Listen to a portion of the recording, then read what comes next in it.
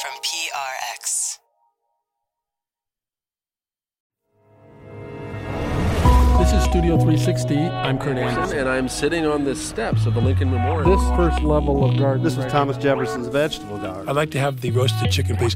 Very well done. Editing is all about timing. I try to get a little bit away from the actual subject. You must get sick of your own voice, right? Studio 360. With Kurt Anderson.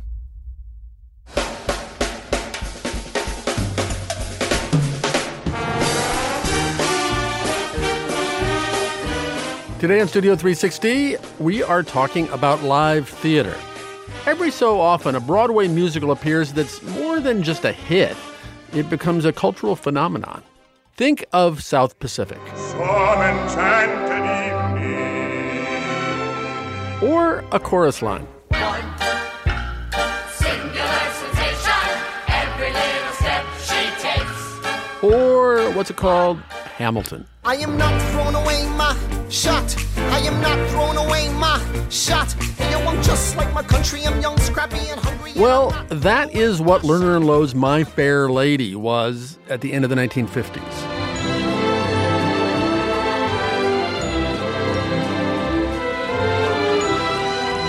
Alan J. Lerner would have turned 100 this year. And so, the author of Brigadoon and Paint Your Wagon and Gigi and Camelot is being celebrated with the publication of an anthology of all his lyrics and a big New York revival of his mega hit, My Fair Lady. Like a lot of very talented artists, Lerner was a very complicated person. One of Studio 360's original producers, Jeff London, takes a look. I could have done. I think the My Fair Lady Broadway show album is yesterday's Hamilton. Joanne Young wrote and produced a PBS documentary on Alan J. Lerner and his longtime writing partner, Frederick Loewe. Everybody owned it, that LP. It's just that kind of show. My Fair Lady was Lerner and Loewe's adaptation of George Bernard Shaw's Pygmalion, about a professor of phonetics who teaches a Cockney flower girl to speak proper English and then passes her off as royalty. The show was the apex of Lerner's career. It ran for 6.5 years on Broadway, the longest run of any musical at that point. Lerner snagged 2 Tony Awards. The show went on to play in London and around the world, and it was made into an Academy Award-winning film. Why can't the English teach their children how to speak? This verbal class distinction, by now, should be antique. If you spoke as she does, sir, instead of the way you do, why, you might be selling flowers, too. Lerner's professional career stretched from 1942 until his death in 1986, when he was talking with Andrew Lloyd Webber about adapting The Phantom of the Opera.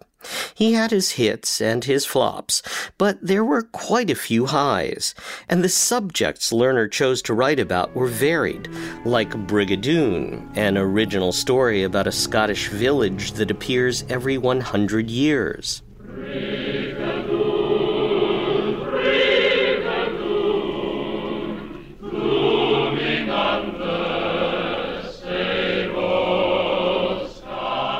Or Paint Your Wagon, about gold miners in the American West. Where am I going? I don't know. Where am I heading? I ain't certain. All that always I am on my way. Or Gigi, an Academy Award-winning film set in Belle Epoque Paris. The night they invented champagne, it's plain as it can be. They thought of you and me. King Arthur's Round Table in Camelot. Camelot. Camelot. I know it sounds a bit bizarre. Even a musical about extrasensory perception. On a clear day, you can see forever. You can see forever and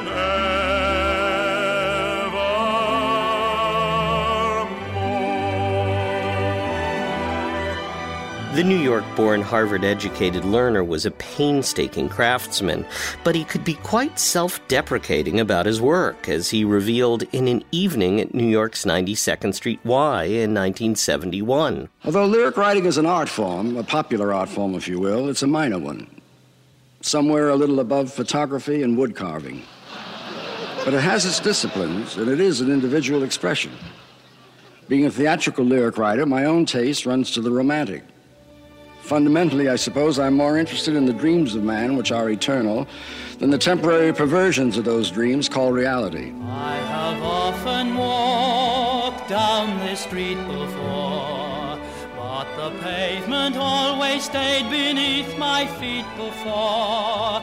All at once am I several stories high, knowing I'm on the street where you live. Lerner was a perfectionist. Amy Ash co-edited the recently published Complete Lyrics of Alan J. Lerner. And that's something we really saw in the book, that he would not rest, and he would toy with a phrase and turn it inside out and tweak it and turn it around again and turn it around again. That kind of perfectionism sometimes drove his collaborators crazy, but Lerner drove himself craziest of all.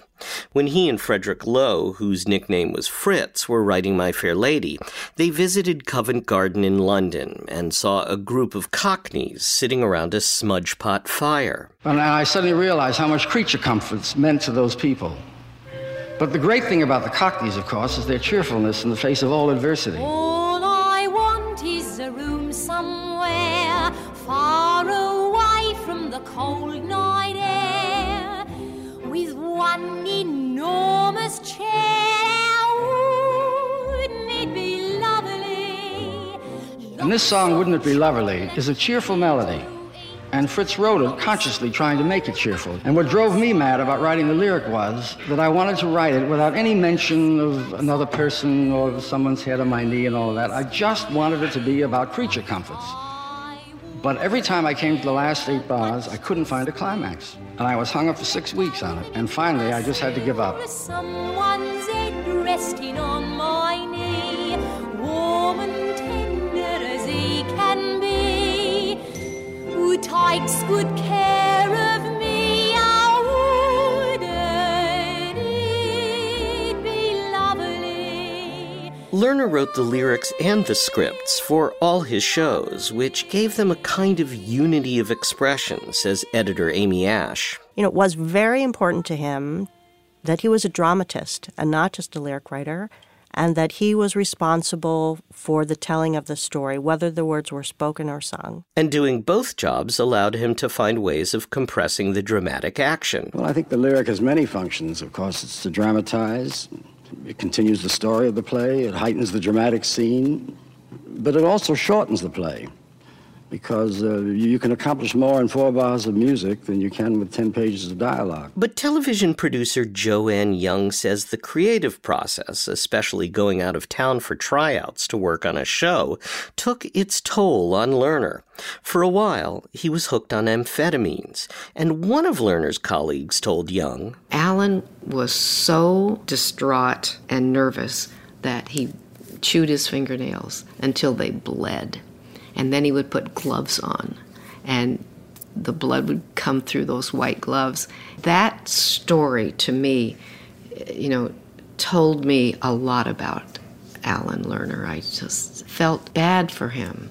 His life was not as pleasant as it should have been when you are a star on Broadway. I was born under a wandering star. I was born under a wandering star. Staying put can kill you, standing still's a curse. But to settle down can drive you mad, but moving on is worse. Lerner was something of a wanderer, certainly in his personal and professional relationships. He was in his 20s when he met the much older Fritz Lowe during World War II. Lerner was 4F because of a boxing accident that ruined the vision in his left eye. Joanne Young says there was almost a father-son relationship between the two men. There was this natural affinity between them, something about the personalities. There was an immediate feeling that they could work together and should work together. And they did. But while the pair collaborated on many shows and films, their partnership was fairly volatile, which led to several breakups. So Lerner worked with other composers, among them Kurt Weill, Leonard Bernstein, Andre Previn, and Burton Lane. Lane told NPR in 1982, Alan was always going through difficult times with his collaborators, with Fritz Loh. They loved one another, and then they hated one another. And when they hated one another, I was called on. How could you believe me when I said I love you, when you know I've been a liar all my life? Lerner's restlessness was also reflected in his personal life. He was married 8 times. Producer Joanne Young. I think that he had a lot of issues in his life, insecurities and searching for happiness. Nobody really has 8 wives anymore, or should have. And I think that he was a troubled person. And so isn't it amazing that he was able to create what he did? How to handle a woman. There's a way, said the wise old man. A way known by every woman since the whole rigmarole began. Do I flatter her, I begged him answer. Do I threaten or cajole or plead? Do I brood or play the gay romancer? Said he smiling, no indeed. How to handle a woman, mark me well, I will tell you, sir. The way to handle a woman is to love her, simply love her, merely love her, love her, love her.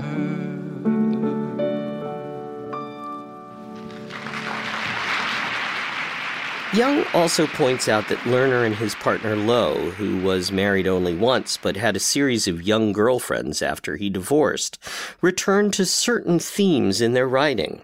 Both My Fair Lady and Gigi have forceful male characters falling for a younger woman. If you look at his life and the shows, it is that young woman that they want to mold into this perfection, this goddess, whatever, and don't worry about the child or the woman. Don't think about her, just mold her the way you want her to be. Gigi, you're not at all that funny, awkward little girl I knew.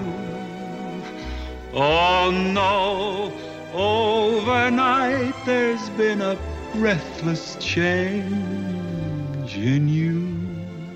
Which brings us back to My Fair Lady. Many critics have proclaimed it the perfect musical, even though it's missing one of the key elements of traditional musical theater, romance. The show is based on a drawing room play by Shaw that looks at class differences in Edwardian England. As a matter of fact, Alan J. Lerner told the Canadian Broadcasting Corporation in the 1960s, the number of people who had tried to do Pygmalion reads like a roster of the theater. Rodgers and Hammerstein had it for a year and abandoned it. Then Cole Porter had it for a while and abandoned it. Frank Lester had it for a while. Moss Hart had it for a while. I can't tell you the number of people who had it and gave it up. Lerner and Loh had abandoned it too, until Lerner realized that some of the scenes in the drawing room could be set in the outside world. Covent Garden, Ascot, a pub in the East End of London. And invariably music led to emotion, which led to at least the whiff of romance. One of the most famous and dramatically effective songs Lerner ever wrote comes towards the end of the show. I've grown accustomed to her face. It's what Lerner called a recognition scene, a theory of drama he read about in a book by playwright Maxwell Anderson. He said that in every great play, there was a moment near the end of the play where the hero or heroine recognized the nature of his problem or conflict and was either defeated by it or conquered it, in which case it would be a comedy. The song comes at the climax of My Fair Lady, when Eliza, the former flower girl Henry Higgins is tutored, gets fed up with his callous treatment of her and leaves. Harry Haddon Payton plays Higgins in the current revival. and he's trying to work out what he's feeling. I think that's the crux of this character. He doesn't understand his feelings, he doesn't understand other people's feelings. If we were talking about him in today's language, we might put him on the spectrum in some way, on the autistic spectrum, because he's obsessed about language and about his studies, but not so good with emotional language. So for him, it's a journey of discovery, and that's what this does. And it moves him from anger to contemplation, and the feelings overcome him. Eventually, in the music, it's written that "to her face" is spoken right at the end. And for me, that's when he can't sing any longer. He's defeated by it in a sort of ball of confusion. Here's Harry Haddon Payton with Ted Sperling at the piano performing "I've Grown Accustomed to Her Face." Damn, damn, damn, damn! I've grown accustomed to her face.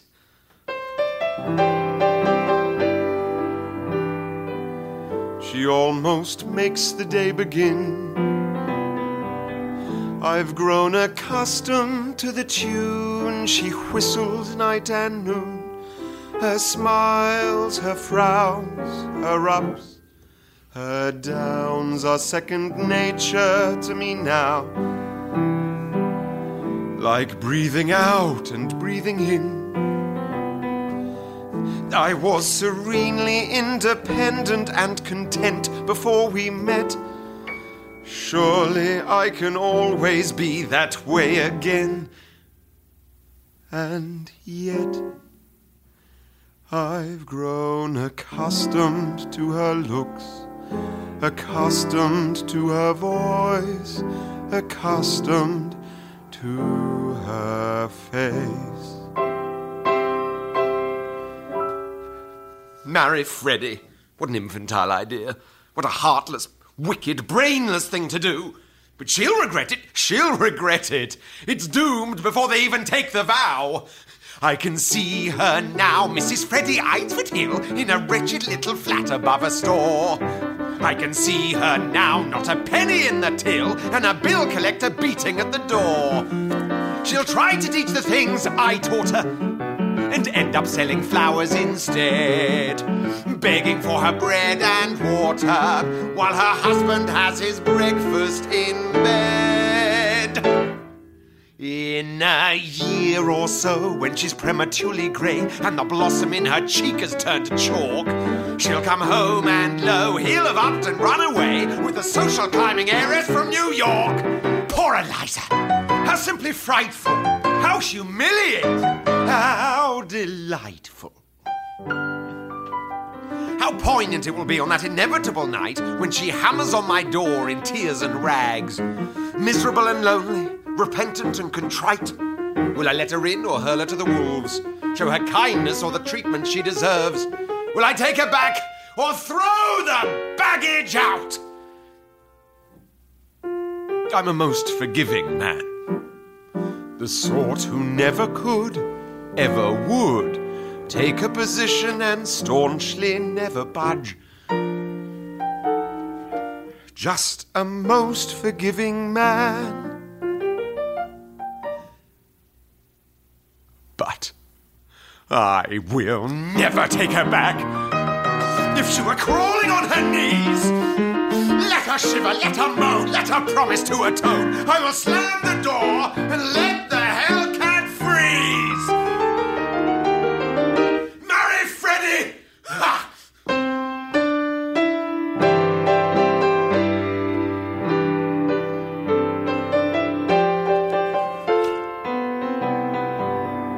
But I'm so used to hear her say good morning every day. Her joys, her woes, her highs, her lows are second nature to me now. Like breathing out and breathing in. I'm very grateful she's a woman and so easy to forget. Rather like a habit one can always break. And yet I've grown accustomed to the trace of something in the air accustomed to her face.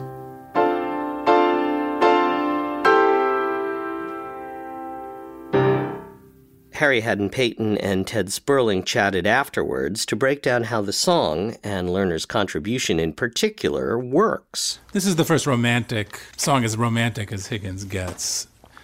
Basically saying, I'm in love without ever admitting it or being able to say the word love. It's classic British understatement, right? Isn't it?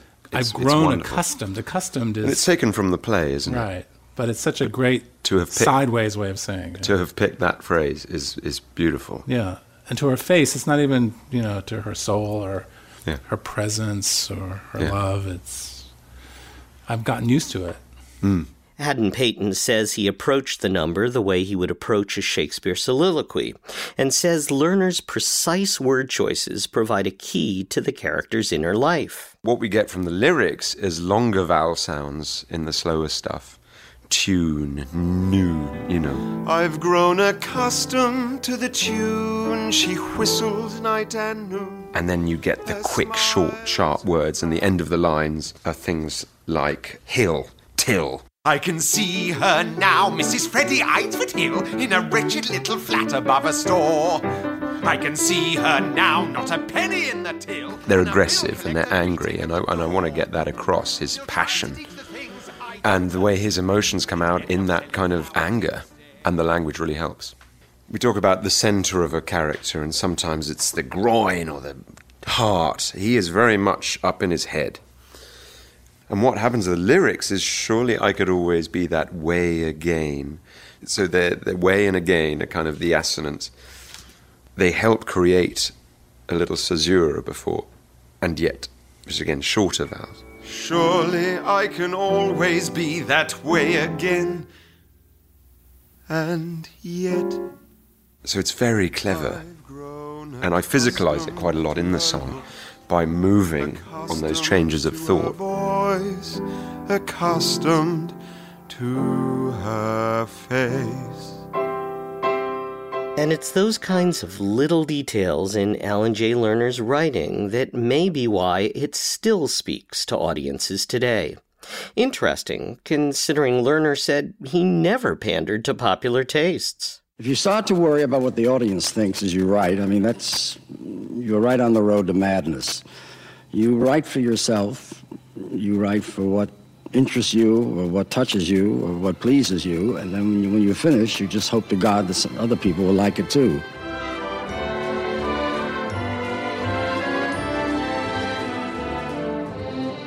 That story was produced by Jeff London. Coming up, what a musical theater veteran loves about the new and different Hamilton. Thematically, a lot of the best hip-hop is about social change, and this is a show about a society being formed, so they really go very well together. Jack Bertel, among the great tried and tested experts on musical theater today. That's next on Studio 360. He's on the British side in Georgia. He's trying to keep the colonies alive. Studio 360. This episode, we are looking at live theater. And when it comes to musical theater, Jack Bertel is kind of a human encyclopedia.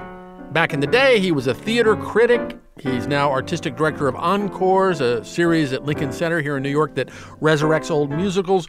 But that's just one of his jobs. He's also a prolific hands-on producer of major Broadway shows, including Hairspray and Kinky Boots. A couple of years ago, Jack Bertel published a great book called The Secret Life of the American Musical, How Broadway Shows Are Built. It really changed the way I watch theater, and I asked him in to talk about it.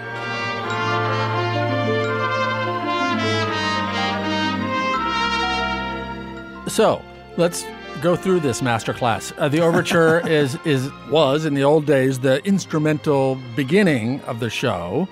Then the opening number. Break down the important component parts of a great opening number. Michael Blakemore, the director, had this wonderful thing that he said once at a dinner party that I was at, which is the minute the curtain goes up, the audience is in trouble. And what he meant by that was that you don't really know where to look or what you're looking at. And of course, scenery helps tell you where we are. But a great opening number, I think, typically doesn't delve into the plot of the show quite yet, but sets a tone, introduces you to what the world of the piece is, when the piece is happening. And it should do all of that work, in an unexpected way that makes you want to get on the ride and find out where it's going to happen. There are no rules yet in the show. Right. But by the end of it, you should pretty much know what the territory of the show is. Okay, I want to play one of your textbook opening numbers from Oklahoma in 1943. And while it's playing, explain what we're seeing on stage. There's a bright golden haze on the meadow. There's a bright We're outdoors, very, very far from Broadway. The corn is as high as an elephant's eye. This is a cowboy who wanders on stage, whose love for the land and for his surroundings is completely unguarded. Oh, what a beautiful morning. Oh, what a beautiful day. I got a beautiful feeling, and everything's going my way. Before Oklahoma, most shows started with a chorus of people on stage singing some form of, welcome to the show or A Pretty Girl Is Like a Melody or whatever. And Rodgers and Hammerstein, who had agreed to adapt this play that was set on a rural farm and didn't have any opportunity to bring a chorus of people on right at the beginning. And so they wrote this number for a single person to wander out on stage by himself. And nothing like that had ever been tried before. And I'm so happy to learn that and think of that because, of course, one thinks of Oklahoma and that song as so old-fashioned, so corny. And yet it was the height of modern minimalism, I guess, in 1943. It was. It really startled people. And I think it startled them with less rather than with more. And that in itself was startling because musical shows tend to be muscle-bound. They want to do everything all the time. Yes. So the next key component is, as you say, the I Want song, which is the main character explicitly saying, here's what I'm after. Musicals are very different than most other forms of storytelling in that they keep stopping and starting. There are songs and dances and costume changes and scenery changes. And if you don't have someone driving the story forward in a very specific way, it's hard to succeed. And so one of the things that tends to work really well in a musical is a character stepping up and saying, this is what I want. It's hard to get. I'm going to get it. I'm going to die trying if I don't get it. Watch me, let's go. And musicalizing that moment is a challenge that we all call the I Want song. Gypsy has a great, very explicit I Want song called Some People Set Up What Has Happened, what we are seeing. Well, in the opening scene of Gypsy, it has a very modest opening number, which is two little girls who are a kiddie act in vaudeville doing their number.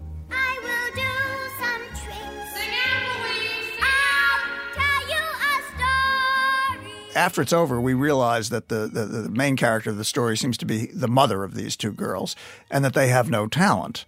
But she's going to get them out and get them on stage. One way or another. One way or another. And, of course, the real ambition is not for them. It's for her. Some people can be content playing bingo and paying rent. That's peachy for some people, for some humdrum people to be. Ethel Merman. Ethel Merman, the Ethel Merman. But some people ain't me. I never forgave my parents for not taking me to this show. I had a dream, a wonderful dream, Papa. All about June and the Orpheum Circuit. Give me a chance and I know I can work it. I had a dream, just as real as can be, Papa. The hugely successful, maybe transformative musical right now, of course, is Hamilton. And one of the reasons is that when you look past its innovations and its newness, using hip-hop, racially counterfactual casting, it's really an old-fashioned musical. In some ways it is. It has an opening number. It has an I Want song. It has a lot of sort of typical pieces of the machine in it. And its I Want song is? It's called My Shot. I'm Not Gonna Miss My Shot. I know the action in the street is exciting, but Jesus, between all the bleeding and fighting, I've been reading and writing. We need to handle our financial situation. Are we a nation of states? What's the state of our nation? I'm past patiently waiting, I'm passionately smashing every expectation, every action's an act of creation. I'm laughing in the face of casualties of sorrow. For the first time I'm thinking past tomorrow. And I am not throwing away my shot. I am not throwing away my shot. Hey yo, I'm just like my country, I'm young, scrappy and hungry, and I'm not throwing away my shot. We gonna rise away, time to take a shot. We gonna rise away, time to take a shot. One of the great things about hip-hop is two great things. One is that just energetically, it really does drive you forward. And the other is that thematically, a lot of the best hip-hop is about social change. And this is a show about a society being formed. So they really go very well together. A much better natural mate for musical theater than classic rock and roll, which tends to have lyrics that are repetitive or very simple-minded. Or, Jerry Lieber, who wrote a lot of the early rock songs, once said, most of my songs are content-free. And I thought it was a great phrase. Yeah.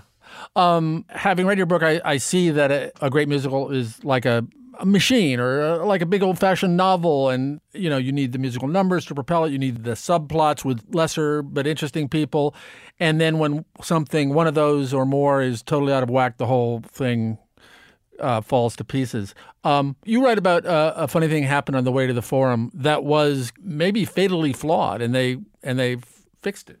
Yeah, that's a show that was a disaster out of town. It wasn't. People didn't laugh at that show out of town, and it had an opening number called Love is in the Air. It's spreading each minute throughout the whole vicinity. Step out and you're in it with all the fun involved. Who can stay uninvolved? Love is in the air. It was a charming song about love, and it drives you crazy, and you'll never and this is going to be a charming evening of charm. The show doesn't have any charm. The show has mayhem. It's a lowbrow knockabout comedy. So Stephen Sondheim and George Abbott and Hal Prince and probably the book writers as well, Larry Gelbart and Burt Sheveloff, called Jerome Robbins down to wherever the show was trying out, Washington. I think it was at the National in Washington at the time. And he looked at it and said, well, you've got the wrong opening numbers. You've got to write a number about welcome, dear audience, you're going to see a lowbrow farce. And so Stephen Sondheim went back and wrote Comedy Tonight, which is, a 7 or 8 minute event. Frenzy and frolic, strictly symbolic, something for everyone, a comedy tonight. And that one thing. It immediately transformed? It changed everything. Because things that weren't funny 2 hours into the show, when Love is in the Air was the opening number, suddenly were funny. Huh. And that's really a kind of alchemy. And I think took, on Robbins' part, an understanding of what the importance is of setting up the expectations for the audience in the right way. You've worked as a producer on lots and lots of musicals, including M. Butterfly and The Producers and Jelly's Last Jam. I'm fascinated by when you were wrong about something and were proven wrong. There's a number in Hairspray that Motormouth Maybelle sings toward the end with the ensemble. It's a 6/8 gospel, classic gospel. I Know Where I've Been? Yes, I Know Where I've Been. And it replaced a number called Step On Up, which was a much hotter number, much jazzier number. And I really felt it was not right to stop this show in its tracks, which is basically a campy comedy with a political edge to it. Yeah, to have this whole civil rights aria. To have this whole little, quite somber civil rights moment. I was 100% wrong. I mean, it wasn't that I was afraid of the politics of it, because the whole show is political. Right. But the composer and lyricist, Mark Shaman and Scott Whitman, and the director, Jack O'Brien, and the various book writers really wanted to stop and just pause. And I thought, we'll never recover from this. When I saw it up on its feet, I thought, well, that was stupid. I mean, obviously, it was a great, great idea.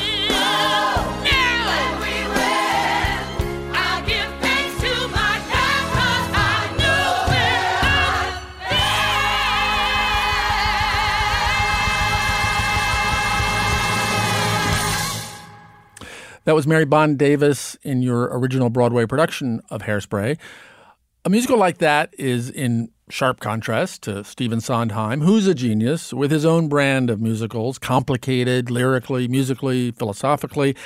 But it strikes me, tell me if you agree or disagree with this, that In this century, in the first decade of this century, something happened that allowed musical comedies to be actually funny and huge hits again. And I'm thinking of Hairspray and Book of Mormon. And I felt like, to the degree I went to musical theater, new musical theater in the previous 25 years, like, eh. And suddenly the atmosphere allowed those shows to happen. I think that's true. I think we went through a real shock of the new about ourselves around the time that Stephen Sondheim was writing Company and Follies, where we all woke up and, the Vietnam War was coming to an end. It actually ended on the night of the first out-of-town preview of A Little Night Music. That's a fact you just happened to know? I was there. And Len Cariou stopped the curtain call and announced that an accord had been reached. It was quite a moment. And I think we wandered around a little bit shell-shocked for a while as a nation after that.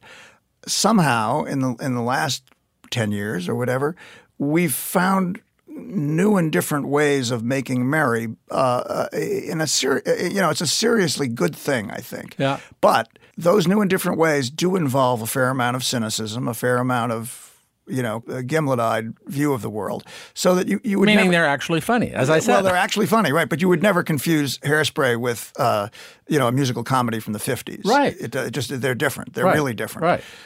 Say Book of Mormon most of all, perhaps. No, it sort of had to almost die as a form to be reborn.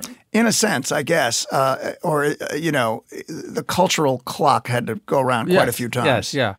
So I wanted to think of a song to play you out on. At the end of this interview, the obvious would be, of course, from Annie Get Your Gun, Irving Berlin's There's No Business Like Show Business, but too obvious. So what should we play you out on?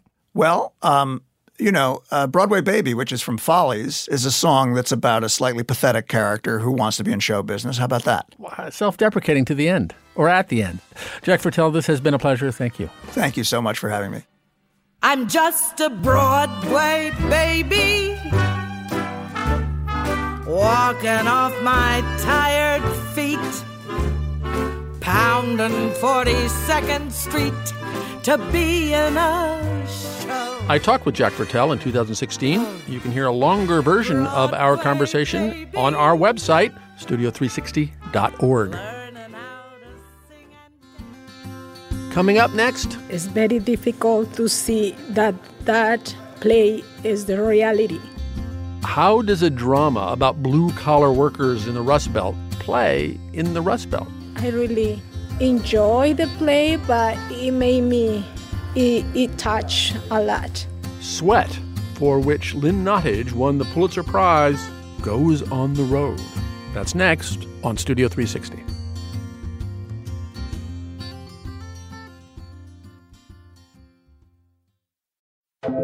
Studio 360.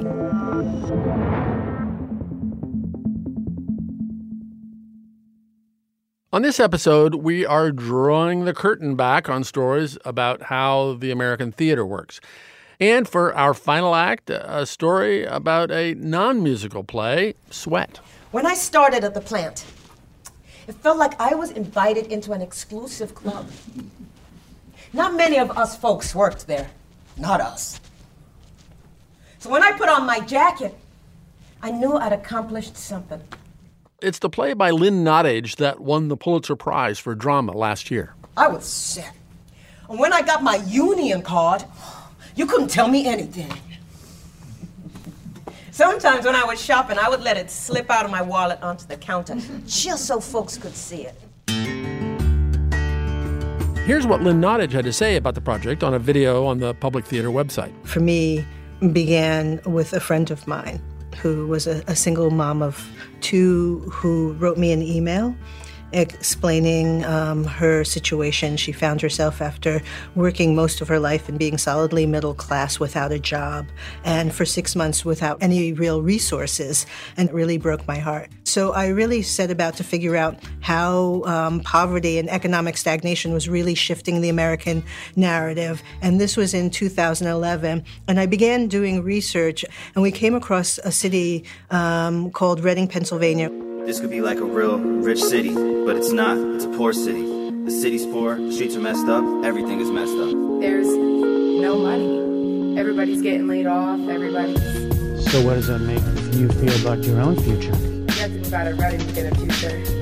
Where I moved to when I was trying to find normalcy. Reading, Pennsylvania, something sad to see. The media is even talking shit on where I grew up, and it's screwed up because nobody from my city ever blew up. The play wowed people in New York, first off-Broadway at the Public Theater, then on Broadway.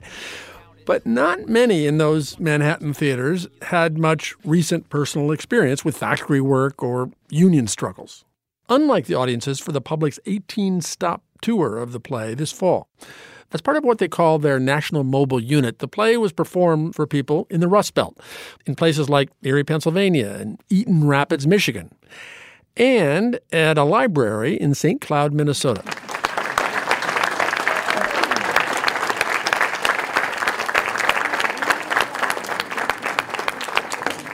My name is Brandon Woodard, and I'm here because they told me about this wonderful production. I wanted to see it for myself. I see so many stories in my own family that are replicated in various characters there. And so I'm just torn between the dynamics of it all. The play is about a group of friends who work in a factory in Reading, Pennsylvania, who are reeling from layoffs and racial tension. You work at the plant, right? Along with everyone else who comes in here, duh. You all right? It's okay. It's a job, steady, whatever. They pay good? I pay my bill. What's with all the questions? I'm just asking because I saw a posting down at the Center Spinal. What the fuck is that? The Latino Community What Center. do you mean you saw a posting? A job posting. Olsted's Steel Tubing, that's your place, right?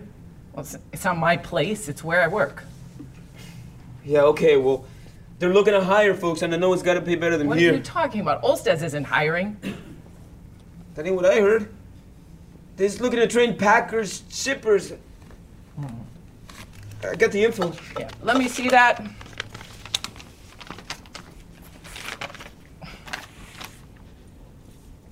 Well, all I can read is Olsted's. The rest is gibberish.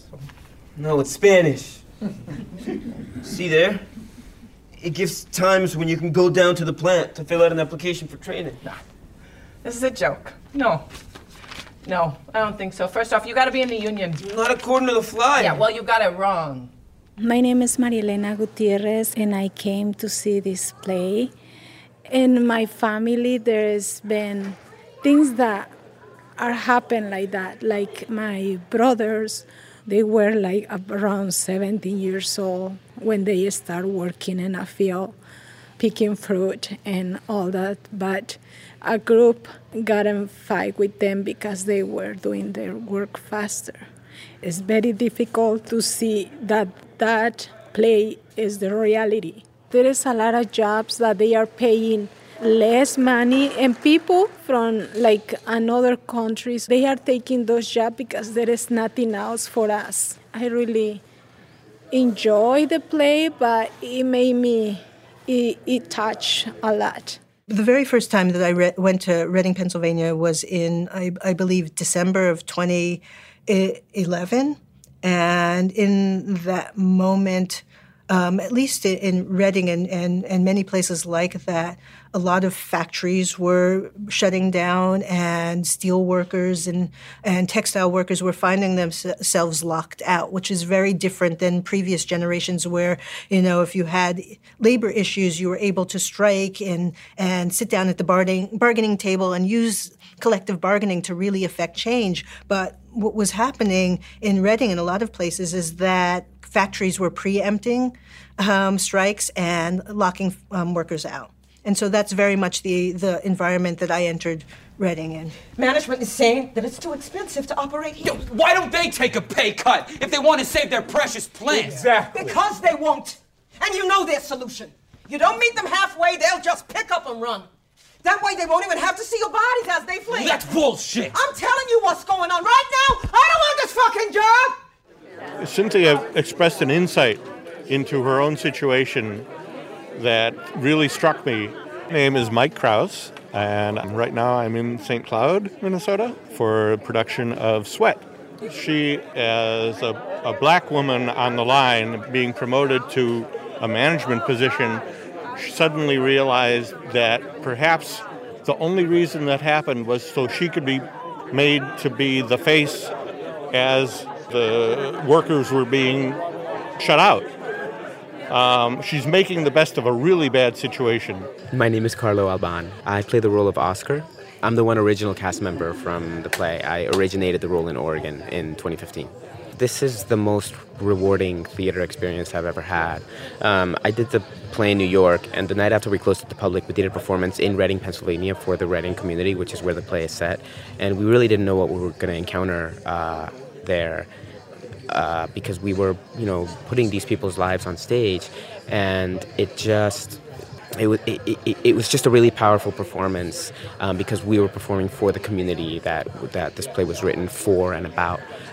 And after the performance, everybody kind of started testifying. There was a talk back, and people just started talking about their lives, and they really, really opened up.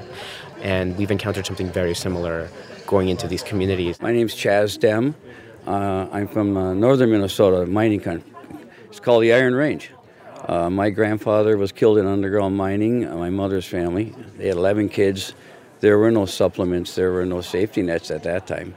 I walked out of high school and at 19 I started with a mine. But I realized one thing. I wanted to go to college. I look back and that's a great history I came from, but it's a tough life, and it might pay great dividends when things are going right, but they're not always going right. Sweat, I really feel, is the American story. It tells the story of Reading, Pennsylvania, but it could be any place. It could be any post-industrial city across the landscape. My real hope is that after the audience sees the play, that they want to sit down and talk to someone who they've never had a conversation with before. I hope that they will ask really tough conversations, not just of themselves, but of the legislators and the people who are in power. I also hope that they will understand the power of art. Who do you think? Well, why are you asking me? I don't know. You're young. I mean, there are a lot of things you can do. But maybe it's time to move on. This place ain't what it used to be. And go where? Anywhere. Sometimes I think that we forget that we're meant to pick up and go when the well runs dry. And now these last voices you'll hear are from audience members in St. Cloud speaking directly to the cast in a Q&A session after the recent performance there. One of the things that I was thinking throughout is the fact that we are watching consequences of the social structures that we have, but we fail to see what is going on underneath. Why are we seeing a lot of struggle? What is going on? We think about poverty, we think about difference, but we fail to see the root cause of those kinds of inequalities. And we fail to see that these really are structural issues. You are so believable. You just have drawn me in, and all of us in such a profound way. Your talent is incredible. How you have brought it together as a group, living and traveling together for all these weeks. My heart is just erupting with gratitude for the gifts that each of you have brought to this and do over and over again. And there really are no words to express the depth of my admiration for your work. Thank you.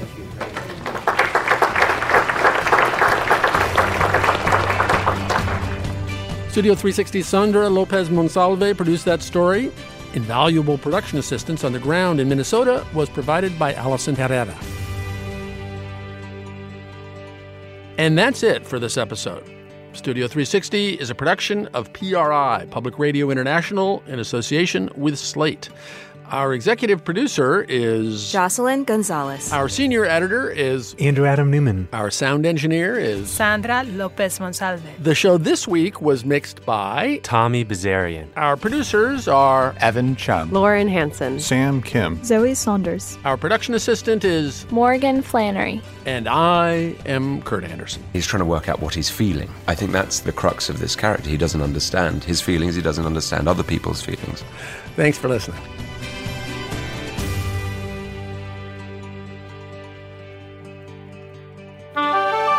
PRI, Public Radio International. Next time on Studio 360, a little something about statues of male figures. The interesting thing about penises in Greek art is not that some of them are small, but that they're all on the small side. The not modern way that size did matter to the ancient Greeks. Next time on Studio 360.